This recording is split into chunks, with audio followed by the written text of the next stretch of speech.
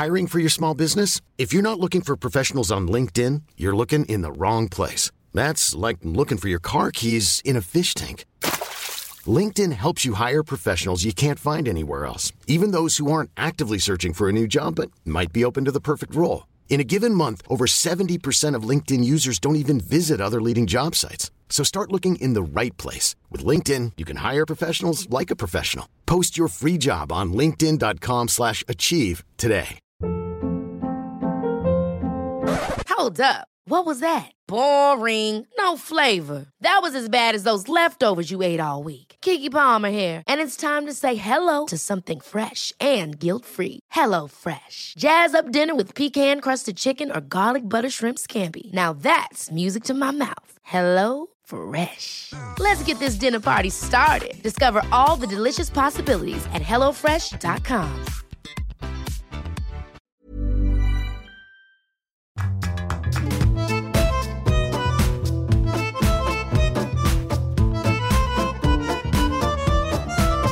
Hello, welcome along to Writer's Routine. This week we're chatting to Alexis Landau. Her new book is Those Who Are Saved. It's inspired by LA's true history as a refuge for artists during the war. We discuss her writing day, how she works it around family life and snatches moments when she can. Also, how she researches. This is a book based on true history. How does she weave her own ideas, her own creativity into that?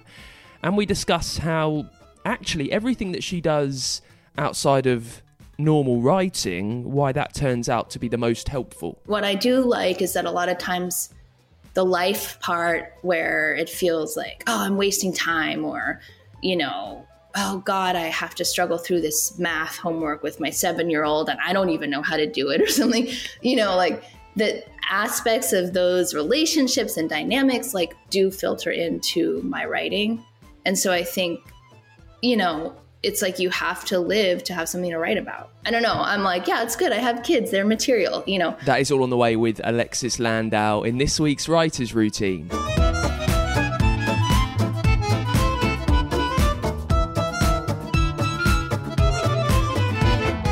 Yes, welcome along to the show. It's Writer's Routine. My name's Dan Simpson. This is where we take a look inside an author's working day to learn the secrets of how they take the idea from their head and how they get those words down on paper, then hopefully get it published. This week it's Alexis Landau. She's got her second book out. It's called Those Who Are Saved. Her debut, published a few years back, is called The Empire of the Senses. And it's fallen victim to a strange quirk on Amazon, I noticed when I was doing my research. The publication date, for some reason, has been set as 1612, the year 1612, which is at least 400 years before what she's writing about.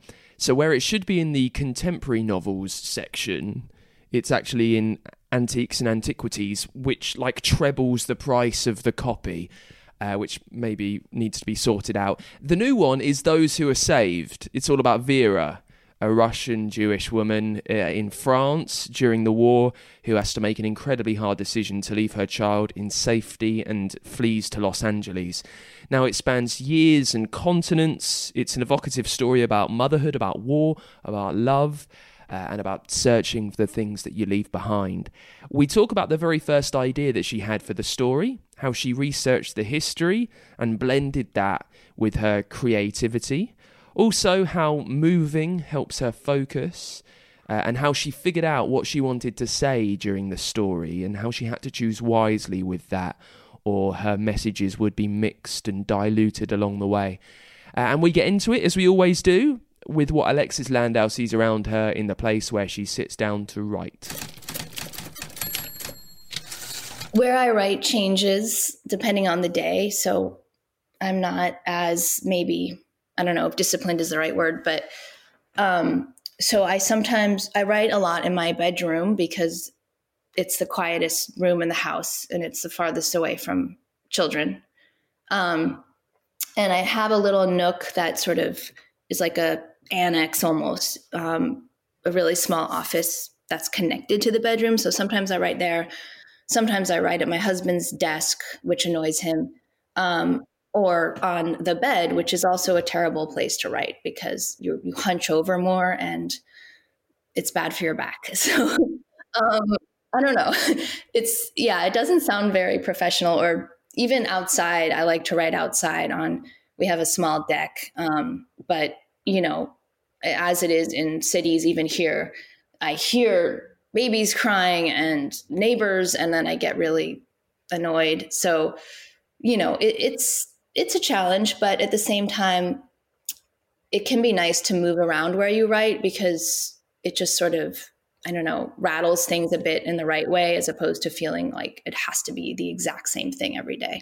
Is there any part of you that does crave for the consistency, though, of your own writing space with the place that so you've not got a lot more to worry about rather than just getting the words down? I mean, yes, and I do have a place like that, but it's a little odd. It is an office that I can drive to. It's a conference room. It's my dad's office, which might sound weird, but he's in his 80s and he's not there a lot of the time, and he lets me use it. And so it is my space, and I'm not around other writers. So I don't feel, I just hear people talking about, numbers and real estate, which I don't know anything about. And so I like that, actually. But it's been a little tricky with the pandemic to, go anywhere or feel like I should, or, I'm afraid of elevators and all sorts of hazards that weren't hazardous before. But I'm starting to go there a lot more now because my kids are home, and, it's really chaotic here sometimes. I'm aware that some authors enjoy some consistency in where they write. So while you're traveling all around the house, is there something that is always the same for you? Or is it just you and the laptop, or is there something creative that kind of that goes with you to remind you of what you're there to do? It's just my laptop, and I do like to have my dog nearby, sort of like a support animal for the anxiety of writing. She's this big, sort of bulky brown lab and very solid. And so it's a nice feeling. And, it just really, the only other objects that I need are, tea and the books that I'm using, because all of my projects are usually really research heavy. So even if I don't end up looking at the book, even just having it nearby, open, within reach is, for some reason, like really comforting. I get really upset when I can't find a book. I think that might be part of it. You're talking about research. What's the I guess the first stage of your research? When you've got a subject in mind, do you tend to look up everything, throw the net nice and wide, cast it very, very large, and just hope that you can pick up something? Or you learn by now to be more specific in what you're looking for? That's a really good question. I think in the beginning, I still like to cast a wide net because you never know what you're going to find. And that's part of the thrill almost. And when I used to be able to go to libraries, because I teach at USC, they have an amazing library with these stacks all, subterranean. And I would just go there for hours, and, obviously like the call number of a certain book would then lead to other books nearby. And then I'd end up checking out like 30 books. And I think I currently have like 50 books checked out, which I feel guilty about, but there's no way to return them at the moment. I'm like, all right, I just keep renewing them. But it kind of starts with books. And then there's, of course, articles and JSTOR and all these big databases you can use. But then you're right, like it starts to whittle down based on the characters and what I actually need. But I like to have a really broad canvas at first and just read. I sometimes even spend like 6 months to a year just reading and taking notes and gathering and ideas in this. And then sometimes I'll start writing maybe halfway through that year, but it'll be sort of like a process that's running parallel. And then, I research even sometimes all the way up till the end because things come up, details, all sorts of questions that I need to confirm. I don't know, but sometimes, there's the danger of research where you can go overboard and there's a never ending quality to it. So sometimes you just have to say to yourself, I have enough, like it's time to stop and actually write. So I think sometimes it can almost be like a method of procrastination. You mentioned having physical notes, but then I would imagine quite a lot of this research is in your head. When you are there then writing it, is there some format to your research? Is there something that you can quickly pick up to look up exactly what you need to know? Or is it kind of more just setting the scene for everything that you're thinking of? I think it's both. I have like general notes, and then based on the character, sometimes I just do research by character where it's, okay, all of the Hollywood 1940s research pertains to Sasha. So I'll just start a file on him. And then all of the research about convents and nuns and things like that in France in the 40s, that's another file. And I also use a lot of photographs to give me images because I think more visually. So, I love like Robert Capa is an amazing photographer of World War II and other wars too. And he I don't know, something about his photographs really speak to me. And of course, lots of other photographers, but like Getty Images is very helpful. Even Pinterest, you can start your own little file and they have a lot of images. Like that is sort of surprising. Like they're very like arcane, weird things that you could, you find when you dig for like 2 hours and then you're like, oh, whoa, this is weird, So I kind of like that, even though it's a little strange, because the internet, it's endless. Again, you could spend too much time. So you have to also know when to pull back. When you're taking your laptop around with you, if that's kind of the only consistent thing, I know this might sound a little bit niche, but what software are you writing on? And also, do you have any strong typeface opinions, Alexis? Well, these are the things that, consume me too. So I use Word, which I know sounds very, 1995 or something. But I've been told like, oh, you should use Pages, you should use Google Docs. But I don't know. I'm just attached to Word. And I like Times New Roman 12 point. Classic. Because that's what I had to write in for all my entire academic career. So I don't know, it feels like comfortable. And yeah, I would say that's it. I mean, I know there's probably way better software out there and it could be amazing, but I'm just attached to the older things. Okay, well, I'm going to reframe it for COVID times because things are a little different with my kids not being in school, which used to be a great relief to drop them off and then pick them up later. Like it was like a set, block of time. But now I basically don't start writing. I wake up and I actually have to do something physical, whether it's hiking or like I'm a ballet. I've been practicing ballet my whole life. So I have to go to ballet class, 3 or 4 times a week. It's very meditative. There's the piano player, the whole thing kind of like helps me think and get into the mode of just the day. And then, come home, just get ready for the day, like eat, all those things that you need to do. I really hate when I'm writing and I'm hungry. It's absolutely the worst because it's so distracting. So, it sounds weird, but you just have to have like those basic things taken care of. And then I usually start writing around 1, which to me feels really late. And I don't like that. I wish I could start writing at like 5 a.m, but the morning is just sucked up by kids and breakfast and, smoothies and dogs and all sorts of things. It's just like, that's when life is like, just like collides into my monastic tendencies. So what's happening very quickly? What's happening in the afternoon then with everything else, with the rest of your life, as you put it, the rest of the clutter? What happens then that allows you to hunker down? I have a nanny who comes and takes care of them. Like without her, I wouldn't be able to do anything.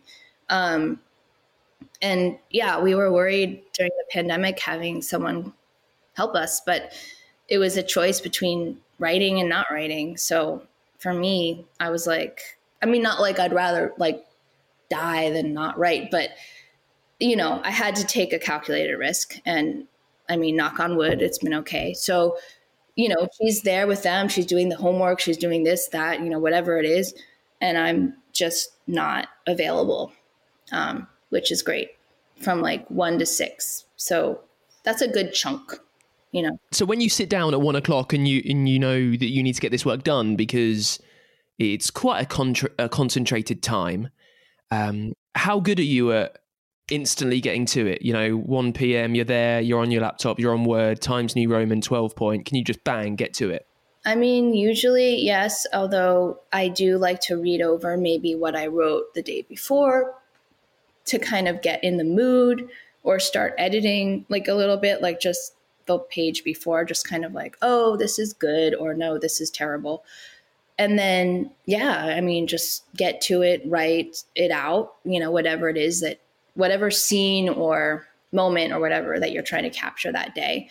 And I don't have like a page count. It's more of just an hour count, I guess, because I don't like look at anything else when I'm writing. Like I don't look at anything, you know, like no email, no internet, unless I need to look up something for research. But it's really easy to fall into, you know, the internet holes where you're like looking up, I don't know, whatever, like, and they try to get your attention so valiantly, you know, as you're, you know, trying to research, I don't know, cars in 1942 or something. So it's a real, but you know, I just see that as an interloper, and I'm like, no, like, cause time is so precious. So, you know, I just, yeah. And I don't have a problem with actually writing once I'm sitting down, I think. And the same thing goes for revising. It's a sort of similar process because you're just rewriting. It's the same thing. 4 hours is quite 4 or 5 hours, whatever it is. It's quite a stretch to focus hard. How do you find your energy levels kind of ebbing and flowing during that time? Well, it ties back to the exercise. And I know this sounds really LA of me, but there's been a lot of studies that if you move, you know, vigorously before you sit down, it helps you to focus and your brain to work at its best. And I really. Many of us have those stubborn pounds that seem impossible to lose, no matter how good we eat or how hard we work out. My solution is PlushCare. PlushCare is a leading telehealth provider with doctors who are there for you day and night to partner with you in your weight loss journey. They can prescribe FDA-approved weight loss medications like Wegovy and Zepbound for those who qualify. Plus, they accept most insurance plans. To get started, visit plushcare.com/weightloss. That's plushcare.com/weightloss. Ever catch yourself eating the same flavorless dinner 3 days in a row? Dreaming of something better? Well, HelloFresh is your guilt-free dream come true, baby. It's me, Keke Palmer. Let's wake up those taste buds with hot, juicy pecan-crusted chicken or garlic butter shrimp scampi. Hello Fresh. Stop dreaming of all the delicious possibilities and dig in at HelloFresh.com. Let's get this dinner party started. Millions of people have lost weight with personalized plans from Noom. Like Evan, who can't stand salads and still lost 50 pounds. Salads generally for most people are the easy button, right? For me, that wasn't an option. I never really was a salad guy. That's just not who I am. But Noom worked for me. Get your personalized plan today at Noom.com. Real Noom user compensated to provide their story. In 4 weeks, the typical Noom user can expect to lose 1 to 2 pounds per week. Individual results may vary. I think that's what keeps me focused, is the exercise component. And then, yeah, sure, there's coffee, there's, you know, whatever, chocolate, whatever you need. But I think it's just because there's so much that could so easily derail me, like right outside the door. It's almost like I just steel myself against that. I become almost like aggressively focused. We'll have more with Alexis in just a sec. Very quickly, let me just butt in here and remind you, if you're enjoying the show, if you've learned anything along the way that might help the way that you tell your stories, you get your words down, you can always help us out over at Patreon, patreon.com/writersroutine. It's probably the best way for you to support the show. It's not a lot, just a couple of dollars every month. Helps us keep going. It helps us keep bringing you chats with some of the world's best authors as often as we can. And it's been pretty much, twice a week now for a little while. So you're getting your money's worth. With that, you get some merch. You get our undying thanks. You get bonus episodes that are just for you. And there is also a way for your book to sponsor this show. So if the book that you worked so hard over, if its release was kind of a damp squib, what with lockdown and everything, let me give it the plug that it absolutely deserves. You will have the whole episode dedicated to your book. You can get involved with that and help support the show. I promise every little helps over at patreon.com/writersroutine.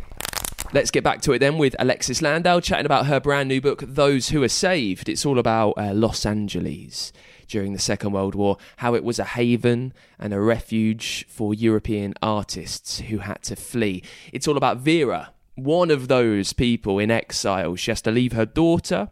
It's all about the heartbreak that she faces and what happens across the next few years and her search for the daughter that she was forced to leave behind.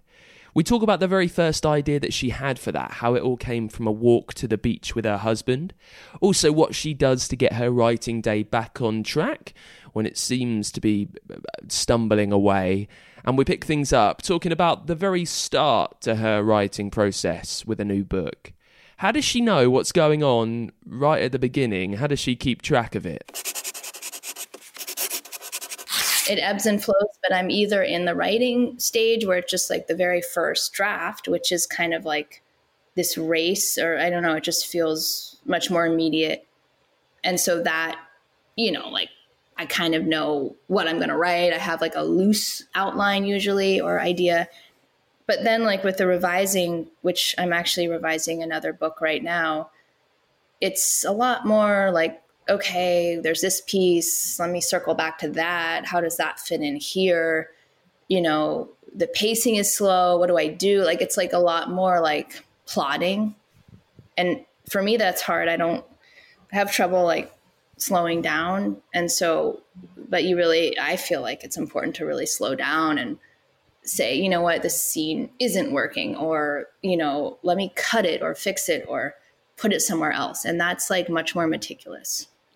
So for your first draft that you mentioned there, it's this race to get it out. It begs the question, what do you know about a first draft before you start writing that very first sentence? How much of any grand plan is there in your head for how this story will go?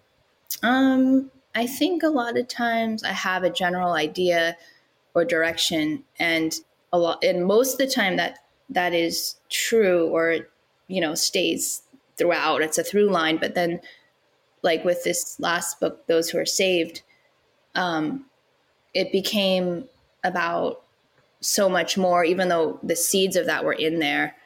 I thought it was going to be more of like a love story, I guess, between Vera and Sasha. And then, yes, there was the mother-daughter component, but then that really became the beating heart of the book when we were revising it. And I realized that, and I was like, this is where the tension is, and the heat is really a love affair between a mother and a daughter, and the distance and separation that they have to bear. And the male-female kind of like more conventional, love was, it became less important. It was still important, but I realized like, oh, this is actually about motherhood. And then it kind of like took another turn. We'll get to Those Who Are Saved in some detail in just a sec. Let me just very quickly drag you back to the day. You said that, you have to start at 1 because your morning is full of life. And I would imagine that's probably the same on the evening, with the kids and with a husband and with other stuff going on. How much does what you're working on kind of filter into that time that's full of all the other stuff?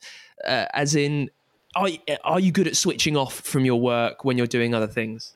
Yeah, I mean, I do really compartmentalize. So when I'm not with the book, it's, I'm not with it. I mean, it's not the kind of thing where you can like check your email or something, like while you're making dinner, or, be still writing while you're chopping bell peppers or something. But, and I do try to be like, fully present for them when I'm with them. But I sort of feel like that's how writing is too. Like I can't really think of anything else while I'm writing. So I don't know, it kind of works for my brain that it's not a multitasking thing. But then what I do like is that a lot of times the life part where it feels like, oh, I'm wasting time, or, oh God, I have to struggle through this math homework with my 7-year-old and I don't even know how to do it or something, like the aspects of those relationships and dynamics like do filter into my writing.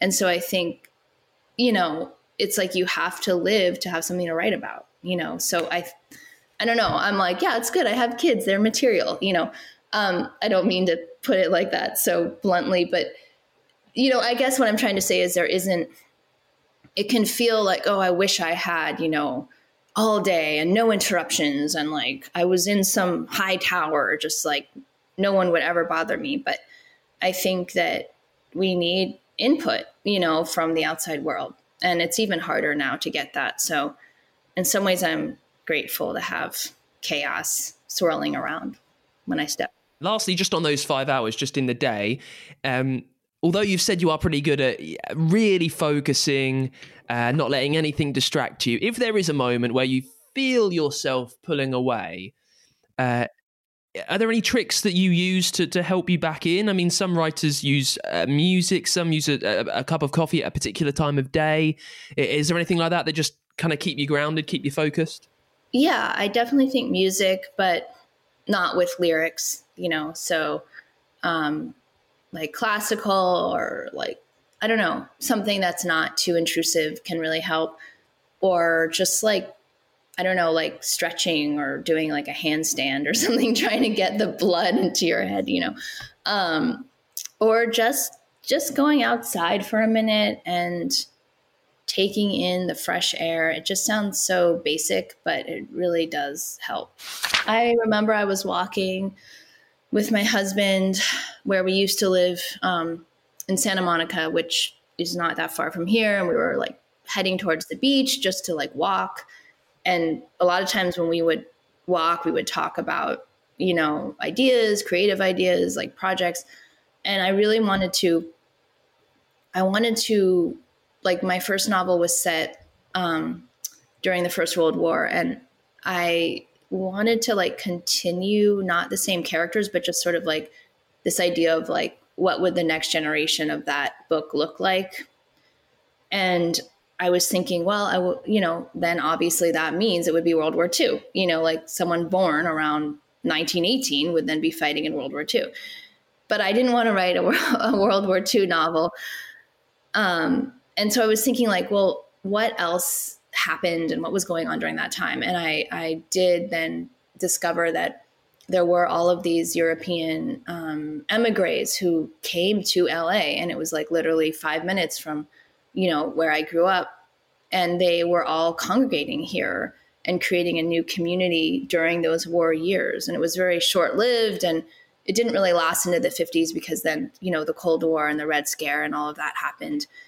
But it was this like kind of idyllic moment in time where LA actually had real culture, and it does have culture, but it was a lot more. I mean, there was like so many of them, like these, amazing German writers and filmmakers and composers. I mean, they weren't all German, but from all over Europe. And so I was just like that really fascinated me. And that was what drew me into this world and the time period. And then from there, it kind of took off. But so I'm not going to let you get away with just took off, I'm afraid. It's like, what happens next? So you've got this idea, as in you've got the setting, you've got the place. but it's the plot that's going to drive it forward. So then what do you do? I mean, I guess this is about research, which you were speaking about earlier.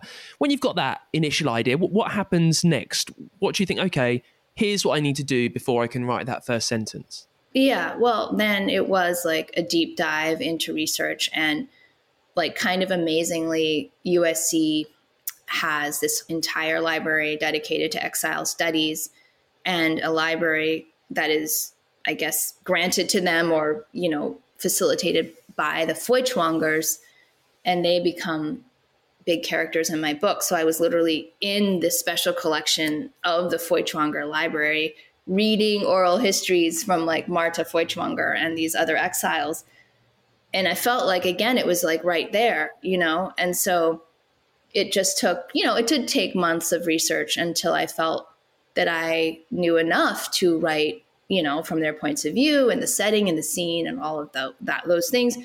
But the other thing that really gets me, gets the writing started is also just like really specific details that capture the time period, you know, whether it's Villa Aurora, which is this place where they all gathered in the hills, like right over there, or, you know, attitudes they had. And some writers that emigrated here like hated the roses in the sunshine and like the sort of cheerfulness and things like that, whereas others, you know, kind of assimilated really well. And so just like researching those different attitudes and like even how within a group there can be a lot of disagreement and tension. And I always really like that. Like, it's not like they're all the same, you know, like some of them really succeeded here and drank up the LA lifestyle, and, you know, others were haunted and couldn't adapt. And I always find that to be really interesting. So then moving on with the plot, you said earlier that first draft is a bit of a race. At what point during the writing of Those Who Are Saved did you start to think, oh, I know what this is about? Like, I know what the plot is. I know I've kind of got my head around who these are, what's happening, how it might end. I mean, I think, like, I always did know it was going to be about a mother searching for her daughter, and that there's going to be the Hollywood sort of glamorous element that's brought in with Sasha, and that it was going to be about assimilation and exile and identity and motherhood and all of those themes. But it was more like what emphasis those themes have. And I think that happened when I was paired up with my editor, Tara, who really was like, this is a story about a mother and daughter. Like, you know, some of the other things happening are distracting that. Like, let's focus on that. And I think she was right. She really saw that as the emotional drive. And I have a tendency to get very like, you know, oh, but we've got to show like Sasha on set, you know, or whatever. And she was like, yeah, but, you know, let's tone that down and really focus on, you know, the power of this emotional story. And I think that was when it really crystallized for me. What am I trying to say here? And, you know, you can't say too many things or else it becomes, I think, diffuse. It's a very evocative time. I mean, when you're speaking of that era of Hollywood, especially for us Brits, you kind of, you think of really only one thing. Just like the pictures that are painted are a very specific type. How was that for you as a writer, trying to convey this very romantic, kind of idyllic, golden atmosphere with your words on a page? Yeah, I mean, I felt like it was really fun for me to dip into that like lush, glamorous world, you know, with Hedy Lamarr and like all of these, you know, stars. But at the same time, what I loved about it was that there was this sort of dark, haunting quality where a lot of those stars and directors like were fleeing from Europe. So it was an interesting contrast. But, you know, and I also just really love like film history, you know, being able to write about L.B. Mayer in his office, you know, like, and my husband is, he's in the film industry, and he's a producer, and he studied film when he was in his 20s and was like a cinephile. So in some ways it's like he brought me into that world. That was part of our love affair. And so I don't know, I just really love writing about that because in a way, like he really informed that part of the story. And in a way he was almost like pushing me more to write about Sasha and this, because like he sort of saw himself in Sasha, and I was like, wait, you know, like, okay, but it's about a mother and a daughter. So. And that is it for this week's Writer's Routine. Thank you so much to Alexis Landau for coming on the show. You can get a copy of her brand new book, Those Who Are Saved, using the link in the podcast notes wherever you're listening, and it's over at writersroutine.com as well. While you're on the website, if you want to get in touch, best place you can do it, use the contact page over there. You can also do that by leaving a review on Apple Podcasts and by giving me a tweet. It's at WritersPod there. Make sure you're following wherever you listen to the show as well.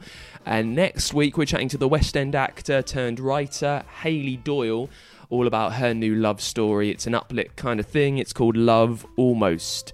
She's on the show next week. In the meantime, if you can support the show over at Patreon, I would love you to do that. Just a little bit a month really helps us out. Patreon.com/writersroutine. And I will see you next week with Hayley Doyle. Until then, bye.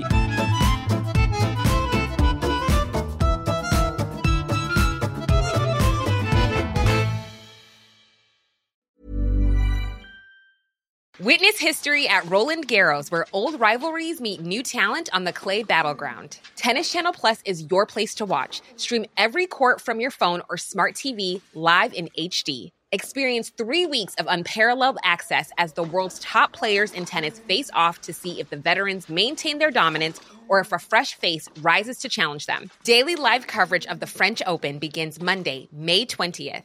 Stream it now with Tennis Channel Plus to be there when it happens. Ever catch yourself eating the same flavorless dinner 3 days in a row? Dreaming of something better? Well, HelloFresh is your guilt-free dream come true, baby. It's me, Keke Palmer. Let's wake up those taste buds with hot, juicy pecan-crusted chicken or garlic butter shrimp scampi. Hello Fresh. Stop dreaming of all the delicious possibilities and dig in at HelloFresh.com. Let's get this dinner party started.